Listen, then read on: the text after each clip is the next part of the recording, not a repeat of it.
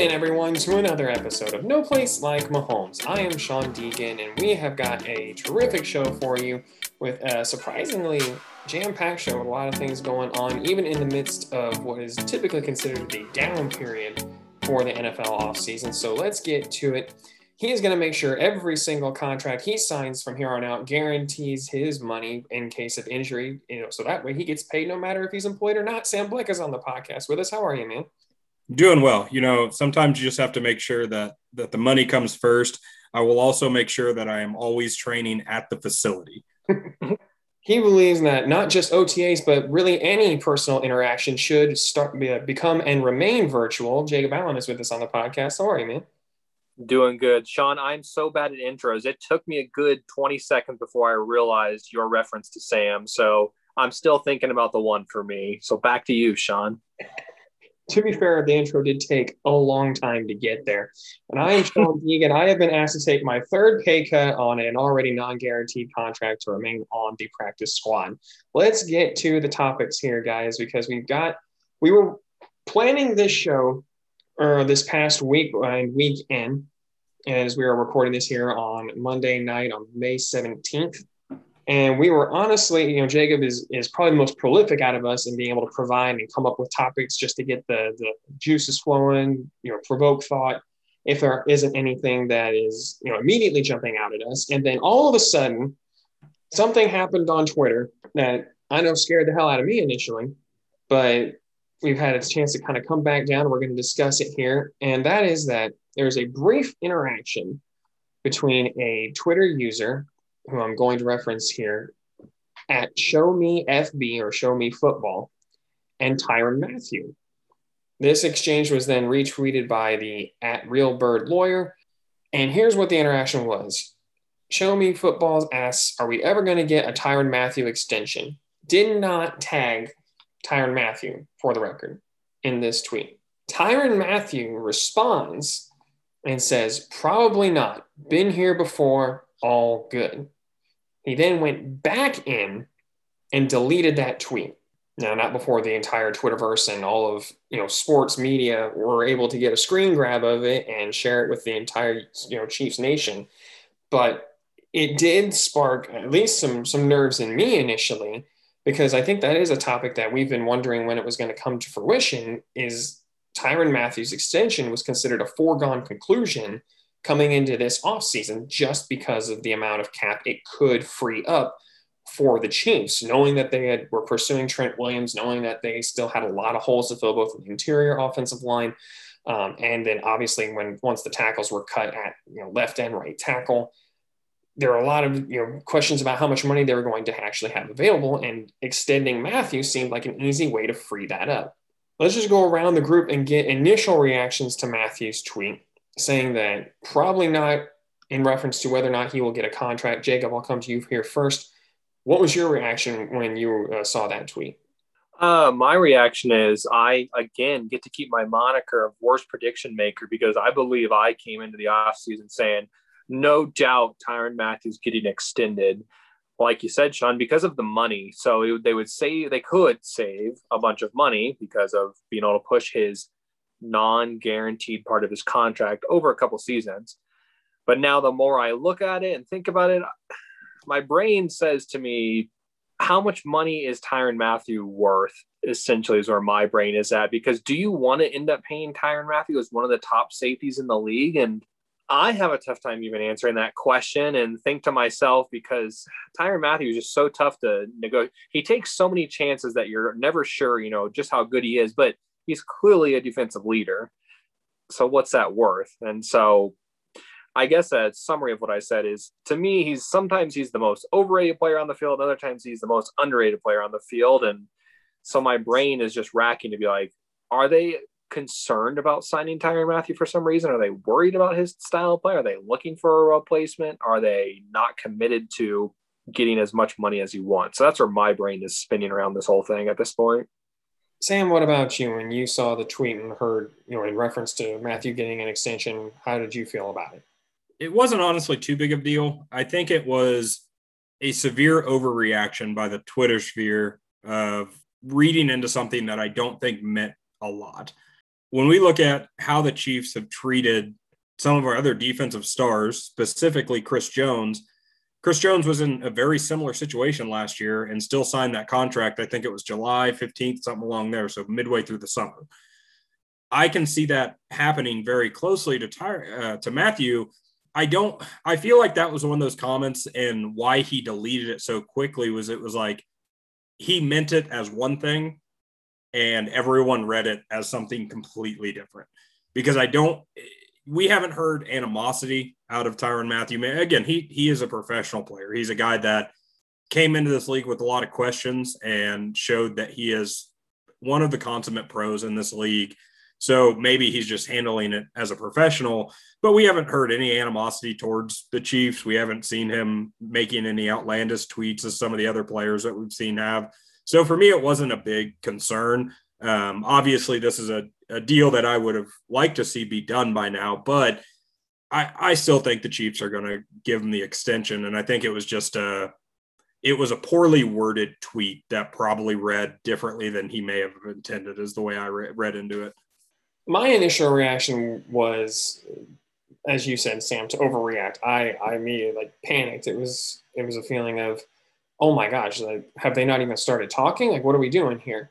Then once I had a chance to sit down and look at it, I did remember, Patrick Mahomes wasn't signed to his extension until June. Chris Jones, as you said, later than that. And Chris Jones had very similar interactions in the Twitter sphere, where he would send out these cryptic tweets, just got to do my own thing and God will provide, that kind of a series of tweets where got a lot of people thinking, man, he really is just, convinced he's not going to be in Kansas City. And as it turned out, Chris Jones became the second highest paid defensive tackle in the NFL. So I do think that is an overreaction by me and a lot of people like me who saw that tweet and immediately thought, oh my God, he's going to play out his contract. Now, to your point, Jacob, I do think that it was worth looking at if you're a Chiefs fan going, okay, well, if he's not going to get a contract, is that a bad thing? Because you do say, if you moved on from Matthew, which I wouldn't find advisable, I don't think you could find anybody in general, but especially at this point, who can provide the things he does on a defense, even beyond just what he does with his play in terms of leadership, getting the defense set up, the amount of attitude that he brings to the field is contagious. And I think having that guy on the field is invaluable in some ways. But he would have, you could have moved on and saved about $10 million moving on from Matthew. That's according to Spotrac on their Matthew contract breakdowns here. Actually, yeah, it would have been actually more than that. It would have been about 14.8. I do think there was a part of me that saw that number and thought, my God, they're going to move on from Tyrann, or they're just going to let him play out his contract. But I agree with you, Sam. When it all was said and done, I do think it was probably more of an overreaction. And this is just the first step of what is now an open contract negotiation at this point. Now, what this did bring us to is a question that is probably not best asked by us, considering the interactions we've had on Twitter, from things that we've said and things that we have elicited from other athletes on Twitter.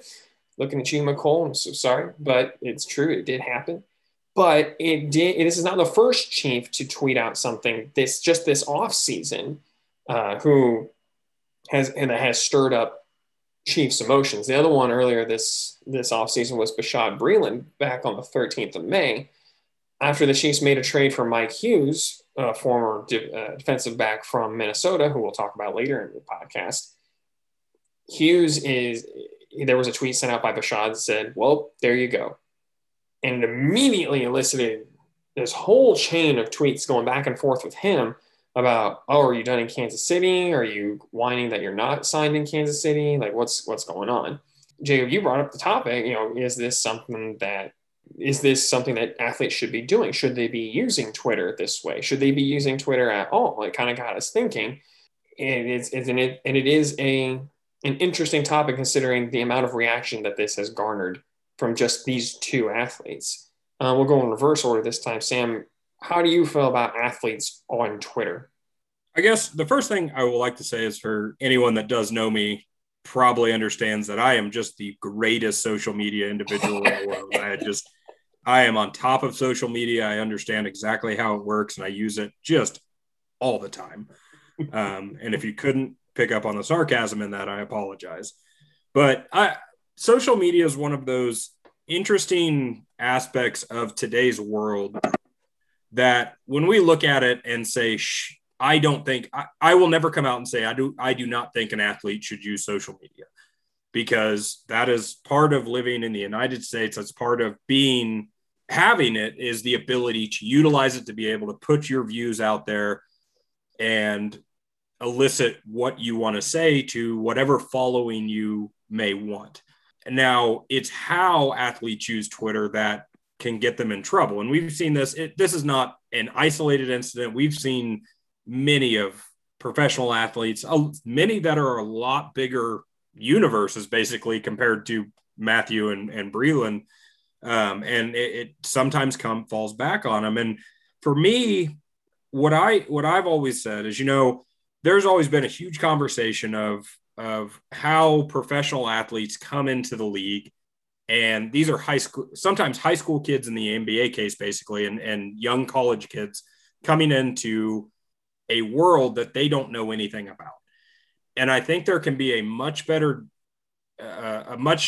greater amount done to prepare these athletes to come in and understand how to utilize these things. Not only, again, you can go into this with their money, with all aspects of the professional game, but there should be, if I was a professional sports GM, I would actively have the first year they come into my team, they're sitting through a 2-month-long class about how to use social media appropriately, because it is a powerful tool and it's something that everyone should be able to use. But what it seems to me when you see these athletes make these comments, a lot of times it's the reactionary Twitter bombs, basically, and they don't always think through what that could do to their own career. So I don't think they shouldn't use Twitter or other social media platforms. I think they need to be better versed in the ways to utilize it correctly and how to appropriately. And this is one of those things that, this is just me. If I was a professional athlete, I wouldn't use Twitter at all, because I don't want to elicit any of that. But it's hard because they're humans. They're not, we see them as something different because we watch them on TV. But they're, at the end of the day, they're guys that go home and they're sitting on their couch and just messing around on their phone. And they just have to understand what these tweets can elicit and almost think through them a little bit more sometimes. So it's for me, it's not that they shouldn't use it. It's that they just need to understand what social media can do, because it has a lot of benefits. If you look at guys like Tom Brady is probably the perfect example of how to use social media in the best way possible. They're really, outside of showing that he is a energy vampire and open mouth kissing his son to try to steal his life force, he uses everything appropriately. So I would just like real quick, I have to pause you. Please tell me you're watching What We Do in the Shadows. I have watched What We Do in the Shadows, and yes, I do understand. But no, so I just think there needs to be a better job done of helping young athletes specifically understand what social media can do for them as a whole, or how it can affect them in a negative way. And that's the only thing I would like to see, because I don't think it needs to be that you can't use Twitter if you're a social media or an athlete, but you just need to use it correctly or understand what the consequences it can be.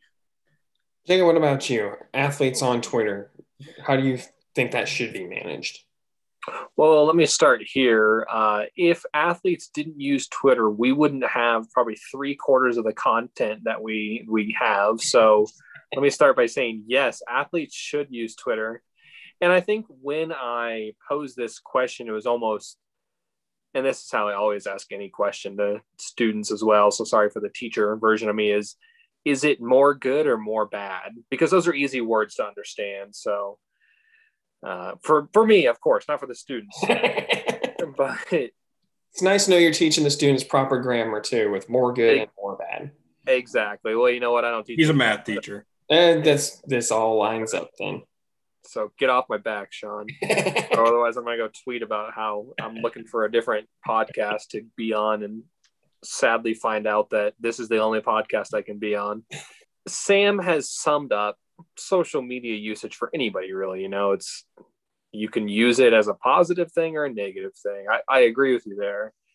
really what I'm kind of thinking as far as this question goes is, do athletes get the outcome that they want when they use Twitter the way these guys do, basically, where if you complain about a contract or, or something a team is doing, does it actually work out for you? And is social media the way to use it? I don't know. I think that's why I asked the question, is because you would think, and we don't know for a fact because none of us are Chiefs insiders or NFL insiders. I know that shocks most of our listeners that we are not professional insiders, but you would think that most of these guys go first to their organization and they're in their locker room. They're pretty apparent about their emotions towards situations, whether it's somebody like, let's just use Aaron Rodgers since he's the name right now. He probably isn't the most openly friendly guy in the locker room. People probably know he is a little ticked off about things. So when stories about him get shared on Twitter, because again, I don't think he's come forward in any way and said, actually said something, but the guys that do, it's like they're clearly pushed to a breaking point. And does this ultimately get them what they don't want? I don't know if it does. Most of the situations I feel like work out, it's like, all right, we are going to move on from you after we've deemed that you no longer actually hold value to us, like a Le'Veon Bell, basically, of, oh, okay, we're going to let you go to the Jets because we think you're pretty much done anyway. So see you later, dude. But that's kind of where my brain was at on this question. When I was in school at Baker University, we talked a lot about media usage in general, but also social media, because that was really, this is a shocker for all you kids out there, but that was when social media really started to boom, was really when I was in school. And what I have kind of come to the conclusion on is that with really any kind of media, whether it's television, whether it's a podcast, whether it's a book or a movie or Twitter, Facebook, whatever the case, once you put something out there, it really isn't yours anymore. Twitter and Facebook are a little easier because they can go back. Podcasts too. It's easier for me to go in and I could delete every episode we've ever had. It would take some work to pull them off of all of the outlets that we've put it on, but it could be done. But once you somewhere out there, Mecole Hardman is cheering for you to delete every episode that we've ever recorded. But that was kind of why I didn't want to respond to anything with that situation when it came up. When we talked about Mecole, we have been critical of Mecole Hardman, and I mean, we're not the only ones, but we were the ones that got brought up by him and then all of his fans, and they were upset. And I get that. Once we put it out there, people are free to react from whatever they want. Sam, to your point, I agree. People, athletes or anybody should be allowed to say and do what they want. That's what our First Amendment of the Constitution states, is that you have the right to freedom of speech and the freedom of the press, free of government censorship anyway. But I think people forget that last part where it's you have the right to the freedom of the press and the freedom of speech, right to a peaceful assembly without censorship of the government. Again, that's not the exact wording. It's much more flowery and done up, but that's the meaning behind it. It says freedom to say and do what you want as long as you're peaceful from government censorship, not from criticism, from debate, from people fact-checking you, from people being upset with you, from people laughing at you, which is really what I think Mecole Hardman and Tyreek Hill were doing at us, was just chuckling at these dudes just doing their thing. But I do think it was interesting because Mecole, we didn't tag Mecole on our videos. We don't tag any Chiefs players in our video clips or when we upload the full podcast. But I do think it was an interesting lesson because when Mecole initially quote tweeted our video clip, the outcry for the first half of the morning was all on Mecole's side. It was all about Mecole Hardman. And then there was this one man or one woman behind the Twitter handle, you never know, who happened to bring up, why is a professional athlete on Twitter at 1 a.m. searching for his own name for a podcast that at the time had 6 followers? Now we doubled that because of Mecole Hardman. So thank you, Mecole. Like, you're not wrong, Diego, but there was a big boom to our podcast because Sean, I wish you wouldn't use the numbers. You could have just said we doubled our followers. That's also true. I could have done that, but I feel like honesty is important here. But and all of a sudden you started to see that transition from people just backing McCall because they are his followers, and the other people who now join the conversation and start commenting on why are you bringing up this podcast that clearly has no effect on you unless you let it. And McCall really didn't even do anything that big of a deal. Like, he just, tweeted out "wow" with a crying laughing face. That was it. It's not Marcus Peters, who the Chiefs prohibited entirely from doing any kind of media, whether it was social or talking to local media with the Kansas City Star, 810, 610, KCTV5, Channel 9, any of them. He was not allowed to talk to the media because of what they knew he was capable of doing to his career by talking. And that's the difference of it.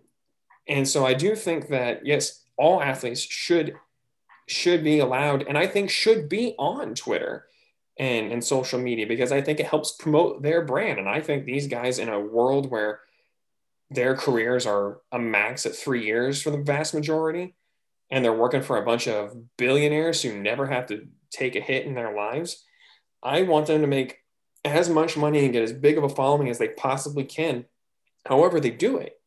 It's just a matter of making sure that you understand, as the way I think we understand, like, when you put something out there, it's not yours anymore. It's now available for public consumption. The interesting thing, and I'll kind of come to Jacob's original question, is, does it hurt or help more when they make these kind of comments? What's most interesting about when you read into a lot of these comments that especially these two, we'll just stick with Tyrann Mathieu and Bashaud Breeland, they were super vague. It's one of those things that it's all up to the reader to establish what they feel the individual is going after.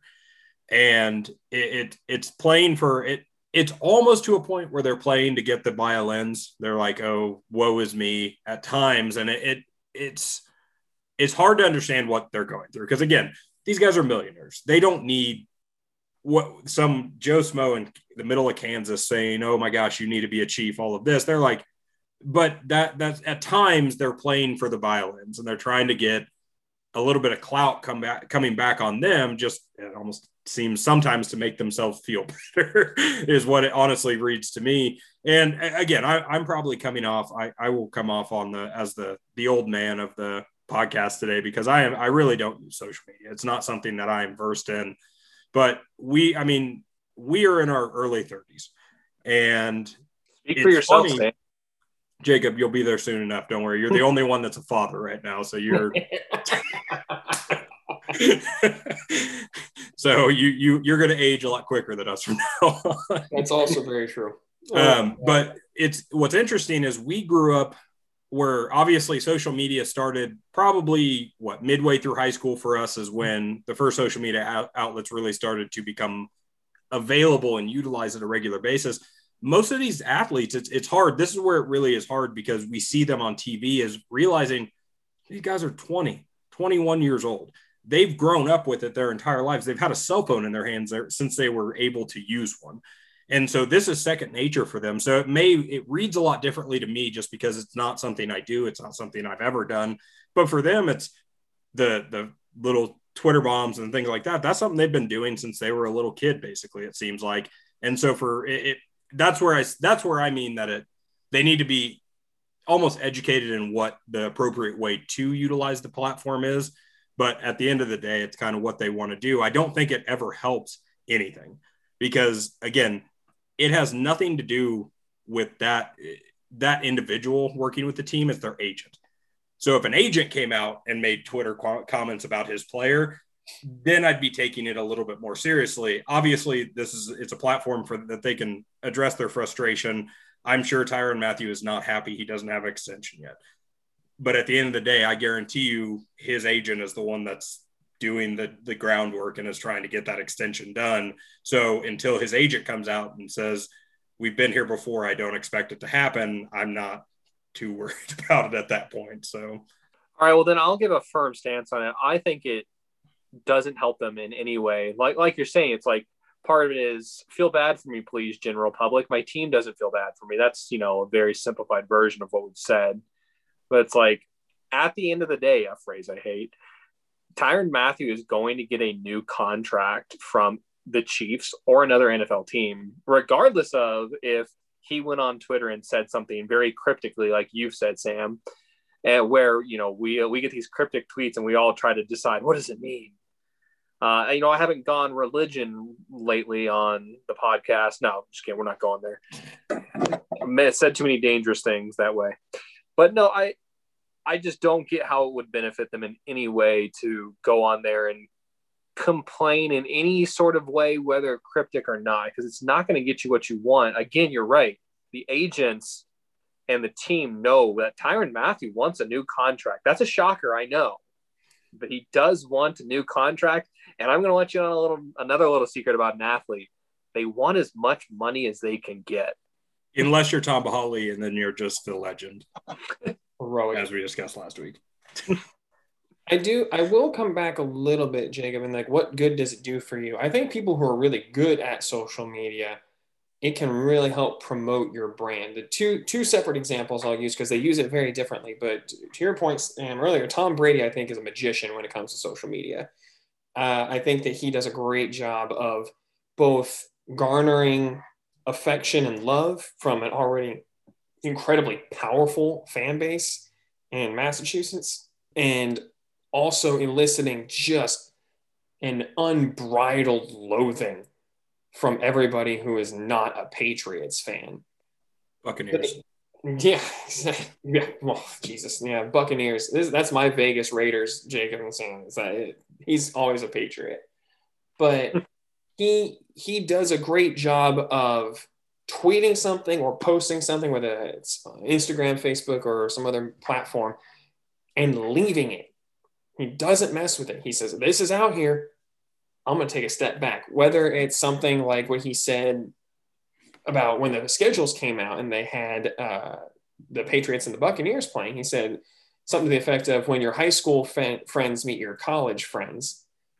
And if you're the high school friends in that scenario, in this case, I think he meant it was the Patriots. It's like, ooh, like, I don't want to be the high school friends. Like, what's that about? I want to be the college friends, or vice versa. Like, however you ended up taking it, it can elicit people just chuckling, going, oh, Tom, you clever boy, or people getting really hacked off about it. Either way, it promotes their brand and leads to him having one of the top 3 selling jerseys in the last however many decades in the NFL. The opposite end of that spectrum is someone like Patrick Mahomes, who has this aura about him, not just being a great athlete, but being a really nice guy. For whatever, he has done a great job. And from anybody I've heard who's actually had an interaction with him, it has always been positive. The closest I ever got to him was, what was it? Pickleball courts in Missouri. And he and Eric Fisher, Greg Dieter, and Travis Kelce came out. And all of a sudden, everyone turned around and starts, like everything that's totally not politically correct anymore. And to greet the Chiefs as they walked in, and they just played to it. They played to it. They greeted people. They were really nice to everybody. And then he will go on Twitter and talk about how great Kansas City is. He'll talk about, and there was that bit where everyone was talking about Aaron Rodgers leaving, and Tyreek Hill said, I'm so happy in Kansas City. And Mahomes, like within a minute, was on it, quote tweeted and said ditto with hearts and a smiley face. He does a great job of building his fan base, rallying support, promoting this vision, this image of him as this really great, approachable, caring individual. And I think that helps, again, promote a specific kind of a brand. So in a very long-winded way, to come back on your point a little bit, Jacob, I think it depends on how it's used, whether or not it's good or not. You brought up 2 very good points, or 2 very good individuals, because I kind of alluded to Tom Brady earlier. What I would say Tom Brady and Patrick Mahomes do very well is their social media is not their social media, it's their brand social media. And it is not something, it's not them sitting on their couch at home watching TV and tweeting from their own personal account. This is Patrick Mahomes, the brand. It's Patrick Mahomes LLC. We'll say that. This is his brand, and they market it as such. Now, Tom Brady's gotten a little looser over. I would say since he's gone to the Bucs, he's kind of gotten to the point where he's like, all right, I don't care anymore. I can make these little funny tweets here and there. And Patrick Mahomes does that as well. Like, he obviously comments on different players, like we saw with DK Metcalf last week and the comments. So he does obviously engage with other athletes. But when you look at the production value that he puts into his social media, it is very professional. And that's where I would question and where you see a difference between, let's say, Mecole Hardman and Patrick Mahomes. How much of the content that is put out on Patrick Mahomes' social media is purely made by him and not some form of a marketing company that he employs to ensure that this is exactly what it needs to be to grow his brand? Whereas you see some of these other players who it's obviously the same Twitter they've had since they were in high school, and it's misspelled tweets and obviously just random pictures that they take and things of that nature. Now, again, not everyone is a $500 million quarterback and can afford to just be like, whatever, if I need to pay someone to do my social media, I will. But that's where I think that's kind of my point on the point I was trying to make at the beginning is with social media for athletes, it is their name is their brand and they need to treat it professionally, understanding that what you say affects everything revolving around your name. Because to Jacob's point, I don't think one tweet from Bashaud Breeland is going to get him signed by the team, but one tweet from Bashaud Breeland can have other NFL teams looking at him as saying, all right, he's obviously a disgruntled player. He's not happy about this.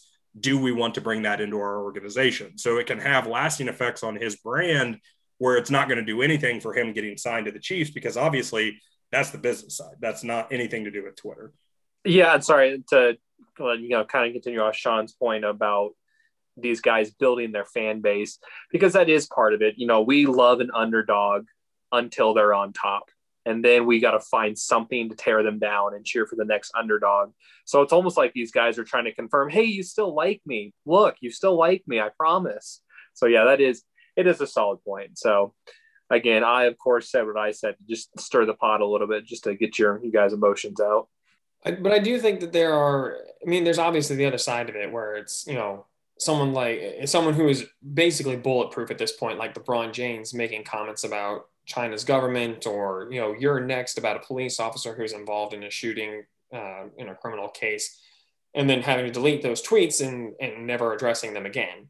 That's obviously the extreme negative side of it, where it's, oh my gosh, what are you doing, man? Like, you're LeBron James. What are you doing? You're the most recognizable athlete in the world, and you're tweeting this stuff. Like, and I get, like, so there is that other aspect of it, but I think, Sam, to your point, I think obviously they're going to be outliers no matter what, but having an education about how to use social media really is something that I think everybody could benefit from, but especially athletes who have grown up with it and look at it as second nature. When we grew up with social media, like T9 texting was a new thing. That was a new and exciting feature on the Nokia brick.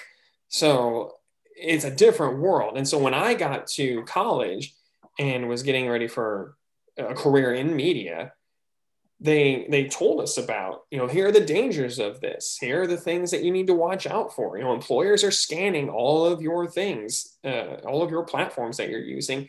You need to make sure you're conducting yourself in a way that would be appropriate for the world. And I still didn't do all of the things I should have been doing. There are definitely periods where it's like, man, Sean, you probably should have, shut the hell up and not tweeted or put that on Facebook.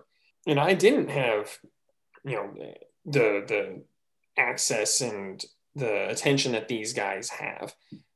These athletes, like, as you said, Sam, have grown up with talk to text in their hand, or, facial recognition on their phone. So it's like, boom, and I'm off to tweeting. I'm off to Facebook. I'm off to Vine, or Vine's not a thing anymore. See, this is where I'm at. What is it? TikTok now? Yeah, that's the thing. I'm definitely sound like the old one here. Hey, but, Sean, real quick, just to clarify on this, you've now flexed on us twice that you went to college, but you've also mentioned that you were in journalism or media, and that all came out after you were in college. So did you just throw the degree right in the trash can? I tried it for a year, and then, yes, immediately afterward. Just that piece of paper just went in the trash can. Tossed it out immediately. When I found out that they didn't pay you at all for journalism, I just threw it away immediately. I was like, oh, so if you don't work at ESPN or CBS or Disney, like you don't make any money. Got it. Okay. I'm still waiting on the paycheck for this show, so Yeah, well, that's good. That's good news to hear from you. Well, Gotta wait for NBC. Yeah, we're waiting on the checks from NBC, man, from stealing all of our stuff. And once we get that, we can retire in the podcast and go away. But that's the thing. It's like these guys, like social media is second nature. They've never had to think about it. And so I think a lot of these interactions, or when people kind of hate on them, that's their equivalent of being bullied at school. And, obviously different people react to that in different ways. So for them, it's no big deal. And then you take that and you magnify it by, a million. And now it's a brand. Now it's not just them interacting with their friends. Now it's them interacting with in the name of an organization, with teammates, interacting with fans, cities, states. Like there are millions of people on Missouri and Kansas side who hang on these players every word. But to them, it's just a continuation of what they've grown up with since they were little. So I do think, Sam, like to your point, an actual education or courses would be beneficial. Obviously, you're going to reach some people, some you won't, but at least you give them that opportunity to recognize, like, this is not just about you anymore. This is about your brand. And even beyond just like how it reflects on the team, think about how this affects your career earnings, how this affects your ability to get a job down the road. These are things I think are important for these guys to learn. Speaking of young guys and roster moves, I don't know, this is a terrible transition. We're just going to move on to the next topic. I don't know. Just say how the whole Twitterverse or Twitter thing started was us trading for a player. Hey, oh man, see, Sam, this is why. Sam is now the host of this show. Can you tell that I threw my degree right in the trash and maybe a reason why? And there it is. Oh my God. That's many years of presentations for biology, which I don't use either. So we've all abandoned. I don't remember what my degree was even for. So we've all abandoned our education except Jacob, who's just doing education. They see, Jacob, they should have you teach a course on social media. You've got a podcast, a Twitter, and a Facebook. You're covered. Well, I was trying to get into the system. I was like, I'm going to do what I've always done and get paid for it. And then the system gained me back. And they're like, yeah, but not very much. See, as a good family friend always said to my mom, Jacob married well so he can continue his hobby jobby. Listen, he's a trophy husband, let's be honest. That's very true. That the participation award trophy husband. Now, to use Sam's amazing transition, this whole conversation did begin because of a trade that Kansas City Chiefs organization made to acquire cornerback Mike Hughes from the Minnesota Vikings, moving a 6th-round pick in 2021 for a 2021 7th-round pick and Mike Hughes. They've also made a myriad of moves in the time that, leading up to the draft, post-draft, that we did not discuss at all just because there was so much else going on, and we already struggled to keep this podcast under an hour and a half at times, and so we've just neglected to go over these. But real quickly here, and this is not including today, Monday, May the 17th, that they have actually made a couple other moves, but when we have led up to this point, the Chiefs signed Jerick McKinnon, running back. They signed Will Parks, who's a defensive back, corner, safety combo, signed wide receiver, UDFA. After the draft, Chris Finke, I think, Finke, and then also signed, and I'm going to butcher this name, Kamale Correa? Kila Kahui. Yeah, man. Kahui. Took me a long time to get that one, too. There's your crossover reference for the day, folks, if you're a diehard Royals fan. And then lastly, traded for Mike Hughes, as aforementioned. Then today, they've also extended contract offers to Doris Fountain and Manny Patterson, and also released Tajay Sharp. We thought we would cover at least a little bit of these, get our initial reaction, like who are you most excited for? Do you think is going to have a big impact? Let's just go around the crew. Jacob, out of the moves that they made bringing guys in, was there one or two that jumped out to you as, wow, I think this could really make a difference either on the offense or the defense? All right, real quick to sidebar and not answer Sean's question because it's been a little while since I've completely just not answered a Sean question. We're 40 minutes into the show and you have answered every question, so we're overdue. I know they might be giving me a degree here pretty soon that I'll, then throw directly in the trash can. But Manny Patterson is from the University of Maine. We have had 2 Chiefs players from the University of Maine. Do you know what 2 players those are? 2 players. I have some terrible hints for you. Both played on the same team. Both defensive players. Both defensive players on the same team. Both Scott Pioli era. Scott Pioli era? You could say he was an awful human being, considering how everything ended up for him. He, we say a lot of times players spent their final days as Chiefs. This guy definitely spent his final days as a Chief. Linebacker. Oh, God. Jacob. Why do you bring this up, Jacob? It's terrible. Oh, my God. Worst trivia question ever. His name starts with a J. He was a linebacker, yeah. Oh, Jamal Charles, stepbrother, wasn't it? Or something like that. Or, there's some kind of relation there. It is. Yeah. Javon Belcher is one of them. Javon Belcher. Belcher, that was the last name. I knew Javon. I couldn't think of the last name. So I when I heard that he came from Maine, I was like, man, the Chiefs have definitely had a linebacker from Maine, and I couldn't come up with it either. I was like, I know it was a linebacker. I didn't realize it was somebody so prominent. I thought it was a guy they drafted, that was on the team for like half a season. And then the other one was Mike DeVito. So that one surprised me because I was going to ask the most recent player, and it was actually Mike DeVito. I thought it was Belcher, but DeVito actually played later for the Chiefs than Belcher did. Well, thank God for Mike DeVito saving that trivia question. God, I know I need to call Stump the Chumps this week. But the original question Sean asked me was, it was about which of these signs do I like the most? Having seen Will Parks here in Denver, I do think he's an interesting signing because there's some upside there. I mean, any player that gets signed this portion of the offseason is going to have a lot of question marks. There's going to be a lot of rust on that player. Just, they're good and they're bad. But Will Parks is out of that crew. The one I think is the most interesting because he's a good athlete. He struggled in coverage at times, but came and made some plays. So I don't think he's a high impact player by any means, but I do think he has the most potential upside out of the bunch. Sam, what about you? Anybody, the names there jump off the page at you as potential contributors for this coming season? The one that I'm most excited for, because I think he is one of the guys, it's kind of the boomer bust type selection, is Mike Hughes. We ended up trading a 6th round for him, I believe. And he was a 1st round pick 3 years ago. I want to say it was 3 years ago. 2018 went 30th overall. Yeah. So and they first round talent for a 6th round pick. He has had some injuries, obviously tore his ACL in his rookie season. This last year dealt with some neck problems.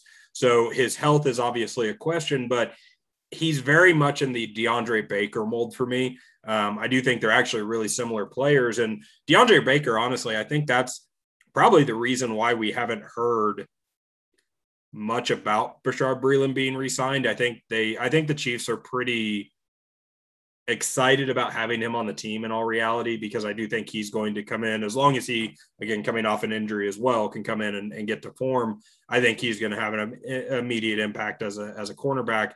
But Mike Hughes, I think, could, if he can stay healthy, that's another kind of Veach move that may turn out to be a very, very solid choice. Now, for guys that I think will have immediate production on the field, I'm going to go Jared McKinnon. Jared McKinnon's one of those running backs that he's not going to necessarily light your world on fire, but again, we have Clyde Edwards-Helaire, so he doesn't have to. But I think he's going to be a really good kind of alternative to Clyde in the backfield. So I think he will come in. I think he can be a really good pass-catching running back for us and kind of give that second look at the running back position for us that we always seem to have. We always seem to have kind of that third down running back that really good at catching the ball in the backfield. And he was very productive at his time with Miami and the 49ers. So I think he'll probably have the biggest impact this year, but Mike Hughes is the guy I think most excited for. Minnesota, I think you mean, but yes. Minnesota and 49ers. Yeah, but I agree. I'll actually take them in reverse order because those are the two I'm most excited about as well. Will Parks, I think, is intriguing to your point, Jacob. because he does have the versatility that I think the Chiefs really crave in their secondary. Guys who can play safety and play, a nickel corner position. So he is intriguing, but the two I'm most excited for are Jerick McKinnon and Mike Hughes. Jerick McKinnon, to me, allows you to do some fun things with two backs in the backfield. I think because both Clyde Edwards-Helaire and Jerick McKinnon are both good receivers at their position, you have the option to, do two backs in the backfield. You can split one out wide. You can put one in the gap. You could, they did a lot of that with Jamal Charles back in the day, where they'd move him out wide and see if they could take a linebacker with them. And that created an awful lot of mismatches for that offense at the time. I think having a receiving running back like McKinnon, who really showed a lot of flashes back in Minnesota, back in Adrian Peterson, that's a guy that I think now that he doesn't have and isn't expected to carry anything, which, he hasn't really had those expectations for a while. There was a brief period when he came in for Adrian Peterson. Some folks thought he was going to be, at least friends of mine that I talked to, thought he might actually be a really good starting running back. But if all he has to be is a third down back in Kansas City, and you're already with a team that really loves to throw the ball, I think it's a great fit. Mike Hughes, to me, I am begging, is an upgraded version of Charvarius Ward. Because this feels a lot like that trade, where back then it was a player for player. Parker Enger was a guard that wasn't going to get time. He wasn't going to get a roster spot. It was essentially picking up a UDFA without having to compete for everybody else, or a guy who's released into free agency and not have to compete with giving a larger contract than you might want. This feels very much like that, where it's, hey, we're pretty sure you're going to move on from this guy. We'll give you a sixth if we can get your seventh back with him. First round talents, again, this is why I love Veach, and it hasn't always worked out. Reggie Ragland was, I think, solid at times, but not living up to a second round pick status that he garnered. Charvarius Ward is the complete other side of it, where it's somebody who, late round pick that you weren't sure was going to make a lot of hay, and all of a sudden he turns into a solid number 2 corner for most of his career. Mike Hughes is a first round talent that just hasn't been able to stay on the field because of injury. If you can find a way to put him in positions to succeed where he is limiting the wear and tear on his body and not having to play, I've seen a lot of them. Craig Stout specifically is one from Kansas City Sports Network, formerly of Arrowhead Pride, where he talks about Mike Hughes potentially being a really good nickel corner and allowing L'Jarius Sneed to play outside almost exclusively. And I think that would be huge, because I think you create a lot more turnover opportunities for Sneed, which I think is his best attribute, is taking the ball away. And if you're able to do that, you can limit the wear and tear on Mike Hughes, because he's not going to have to play every down if he's a nickel or a dime corner. And then you see where he goes from there. But those two specifically, I think, have a real opportunity to make a big impact on the team. Not saying they're going to be stars or anything, but the ripple effect that they could create, I think, could be really big for Kansas City and what they can do down the road. Yeah. And again, not to reiterate something we talked about 2 podcasts ago, I believe, but again, this is another one of those moves that just shows the overall development with Veach, I think, because again, you mentioned the Reggie Ragland deal is probably the best one to compare this to, because when did we get Reggie Ragland? That was 4 years ago, I want to say. Yeah, about 3 or 4 years ago. I can't remember off the top of my head, but given a second round pick for a guy that hadn't performed at a high level, even though he was obviously a highly drafted player. And then we look at what Veach has transformed into getting a player who has very high upside, and not, again, I completely forgot that we got a 7th round back for him. But so not only giving up a 6th round, but still staying the same number of picks in that draft, just one round later. And obviously once you get back into the 6th and 7th, they're kind of interchangeable at that point.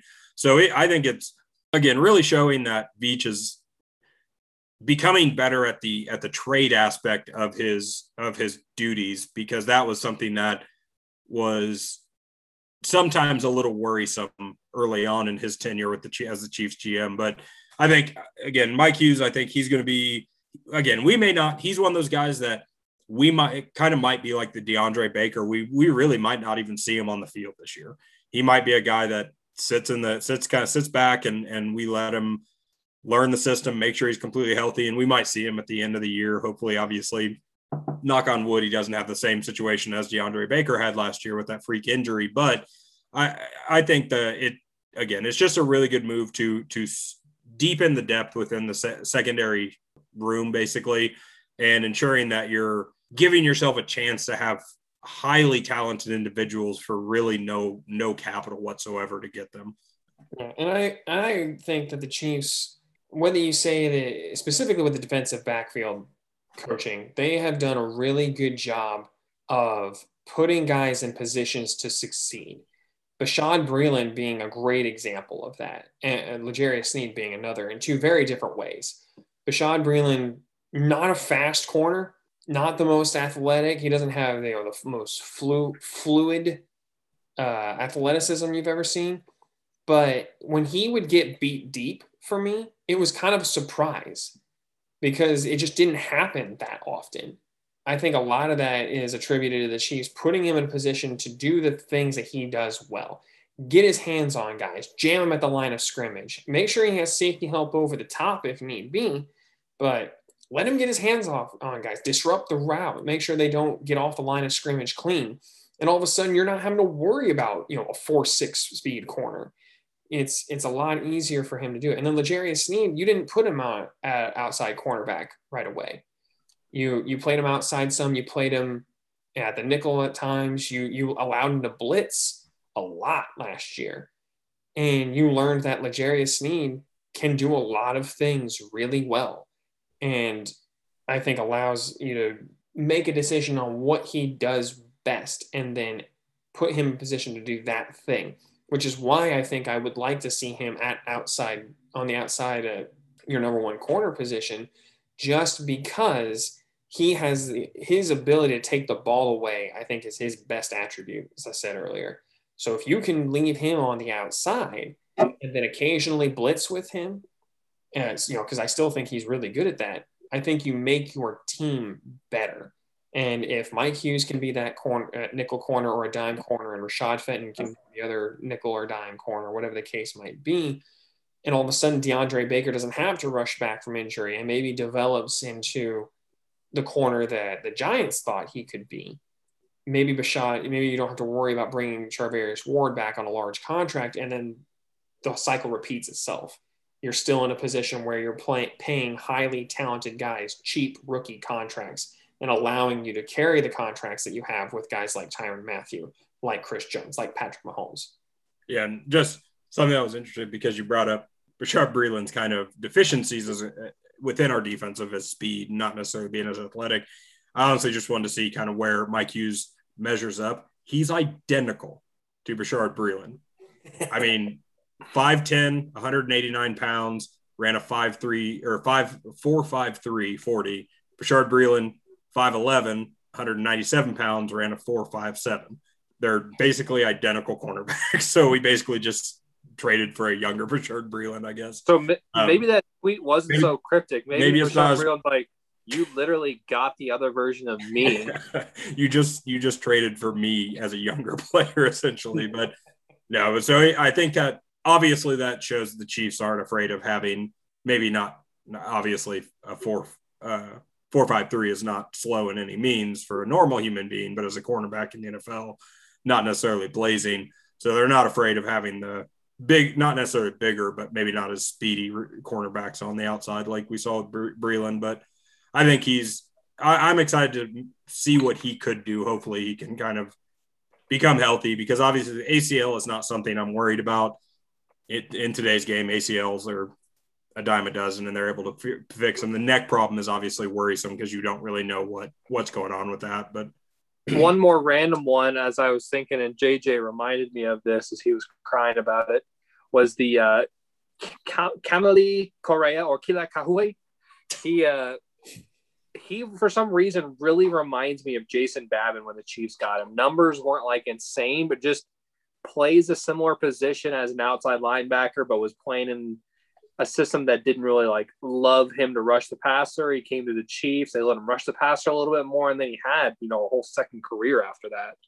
Whereas before he hadn't had a lot of success previously. So I mean, that's very high hopes for him, but for some reason, my brain just keeps connecting the two of them. And, Sean has flexed on us twice about going to college. I've flexed on us 3 times now saying my brain. So I'm expecting a little bit of clout, to use your guys' vocabulary, here at some point. I do think Correa he'll be one of those players that I don't think will make any kind of big splashes, but he'll be a good rotational player on the defensive line because obviously he's coming into a system where he's going to be a defensive end. I can't see them trying to play him at linebacker, especially after drafting Nick Bolton. But I think he could be that guy that's like, okay, it's not Taco Charlton. Let's put Correa in for a snap.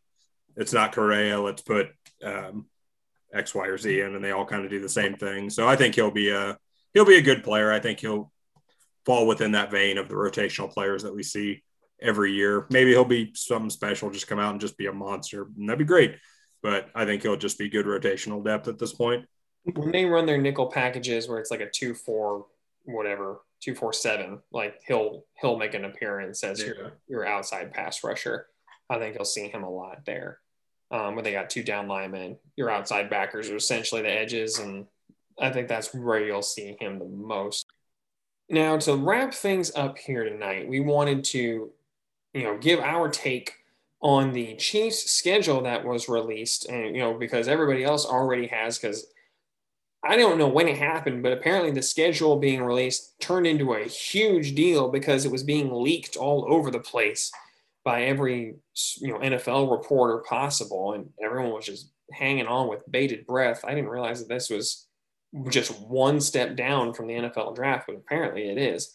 But we did want to go over the schedule ourselves and, give our takes on what we're excited for. Where do you think the potential pitfalls are for the Chiefs in the schedule? Maybe get a way too early to tell record before we actually get close to before we have any actual training camp. Sam, I'll come to you here first on this one. Once you had a chance to see the schedule in full, were there any games that jumped out to you? What were your overall reactions to the schedule? How did you feel about it when it came out? I think it's a pretty favorable schedule for the most part in the way I'm looking at it, especially the early games. Obviously, with the first 2, Cleveland and Baltimore, they're going to be – those are the 2 games I could see us losing one of those just because it came out and they just came out and played a little better than us. But at the end of the day, we really have never struggled much with Baltimore, and Cleveland's still kind of Cleveland at this point. So until they can come out and prove that they are an elite team, I'm not super worried about them. But those are the kind of teams that, like, the first game, Cleveland comes out and just gangbuster all over, just destroys us. Kareem Hunt comes out and just says, hey, remember, I used to be on your team and I'm going to run all over you, which could possibly happen. But I mean, especially the early part of the season, I think we've got obviously tough games, but not anything that's crazy. It's kind of spaced out. You'll get one really good opponent, kind of break into a team that's not necessarily as high quality. One really good opponent, not as high quality. So obviously within the NFL, as we saw with our games against the Raiders last year, you can lose any game, and the Chiefs seem to lose one of those games every year.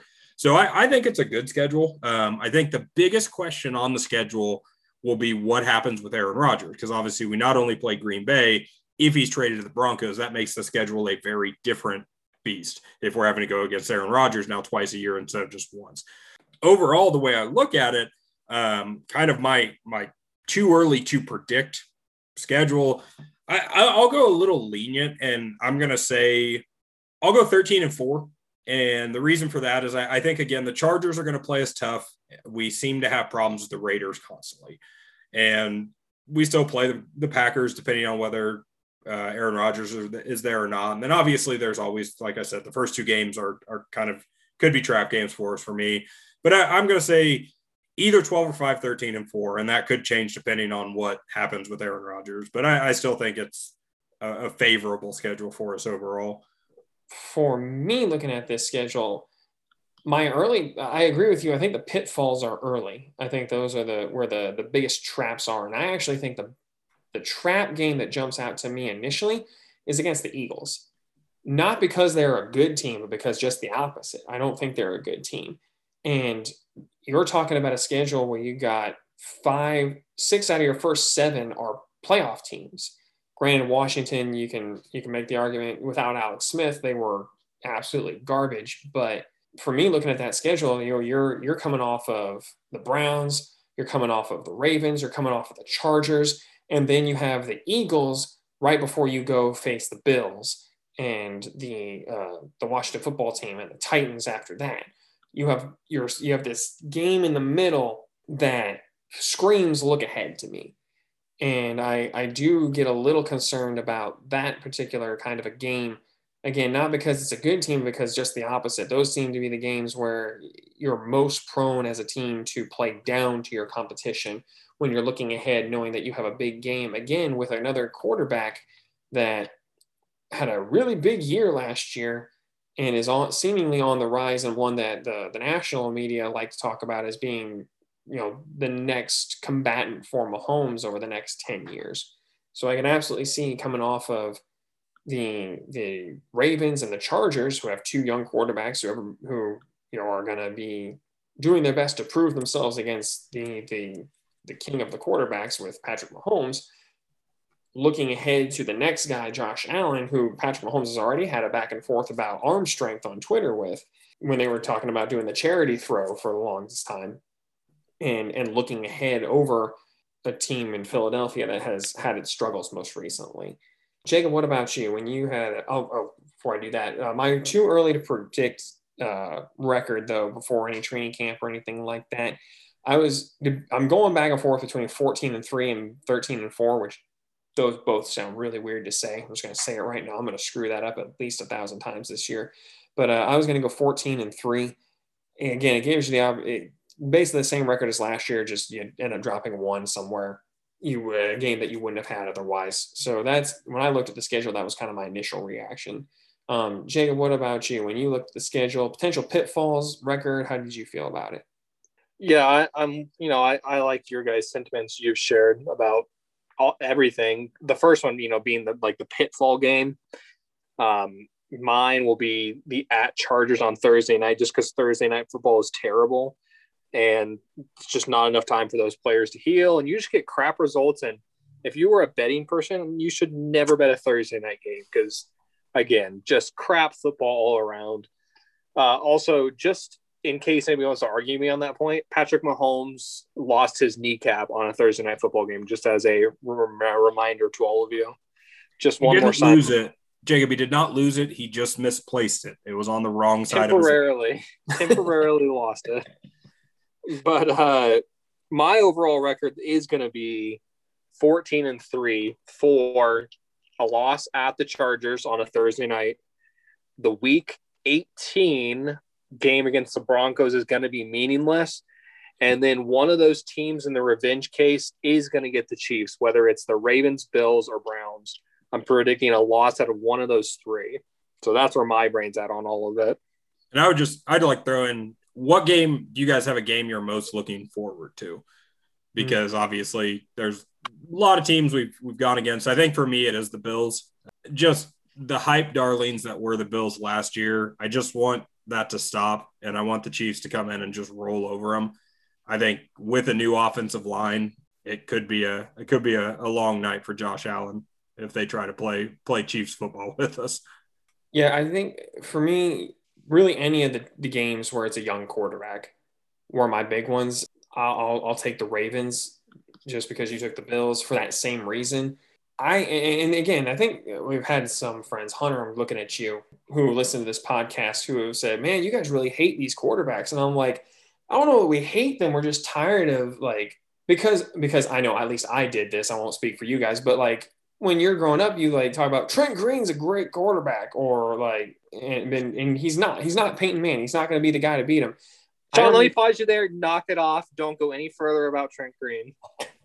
Well, let me pivot, because my next point was going to be, I remember arguing with our dear friend Hunter Thompson vehemently, stating that Matt Castle was a better quarterback than Aaron Rodgers, because Matt Castle was leading the NFL in passing touchdowns at the time in his one good year with the Chiefs. Obviously, that's not true. So when I see this now with the national media and the promotion of these quarterbacks as the Mahomes killers is what it comes off as. And maybe that's not how they intend it, but that's how it feels at times. it's like, no, we finally have the guy. Recognize that we have the guy. The only other dudes that are like him in the NFL currently are Aaron Rodgers and, for whatever reason, Tom Brady, who just keeps finding a way to get it done, even though his arm is basically a pool noodle. We established that last week, Sean. Yeah. We identified why he's able to do it. Soul-sucking vampire, man. That's how he makes it happen. But that to me is where it's a little frustrating as a Chiefs fan, because there are good quarterbacks in the NFL. I think Josh Allen made huge strides. Lamar Jackson had a quote unquote down year where he still passed for, 63, 64% completion percentage and was still a dangerous rusher. It's just when you watch them play, they're not Mahomes. They can't do a full-on Superman parallel to the ground and hit the receiver in the face mask. In the end what was your answer for a game? I'm losing what your answer for your game was. I said any quarterback game, but I'll take the Ravens specifically. Okay. For that reason, because I'm tired of the same reason Sam did. I'm just tired of the attempts to make rivalries where there aren't any yet. I'll keep mine short. Aaron Rodgers and the Packers, because last time Patrick Mahomes misplaced his kneecap when they were going to play each other. And just, you can't beat a quarterback duel. I got one more, and it's not about the game at all. It's about a player versus player comparison. It is the Washington football team. And it's just to see, even if Lucas Niang is not starting by that point, do they put him in to neutralize Chase Young like he did in college? Do they just say, all right, Lucas, go follow him around and do what you did in college? Well, that's okay. One more funny thing on that. I feel like every offensive tackle that ever played against Chase Young, that was their write-up pre-draft. It was like, go watch the tape when this guy played Chase Young. He did pretty well against him, because that was also Rashawn Slater's. Yep. So it started to crack me up. I was like, okay, this guy is so good. Go watch other players when they played him in college just to compare. Which, if you're Chase Young, doesn't that just hack you off that, like, everyone's like, look how they dominated Chase Young? It's just like, bro, I had 15 sacks. Like, what do you want, man? I've never even gone and looked at the stats for any of those games. But the funny thing is they probably say, look how well he did. Chase Young probably still walked out of those games with like 3 sacks. That's the sad thing about it, is like they neutralized him really well. He only got 3 sacks this game. Yeah. He didn't murder your quarterback. He was alive at the end of the game. Like, that's a huge win. And if anybody questions, this is going to be a pro Chase Young podcast as well. I will force that because he is a monster. All right, folks, that's going to do it for us here tonight. We appreciate you joining us, and we are going to have a lot more content as this rolls along. OTAs have begun, so it's about that time. We're a stone's throw away from training camp, so keep it locked right here. Until next time, y'all be safe out there, and we'll talk to you next week.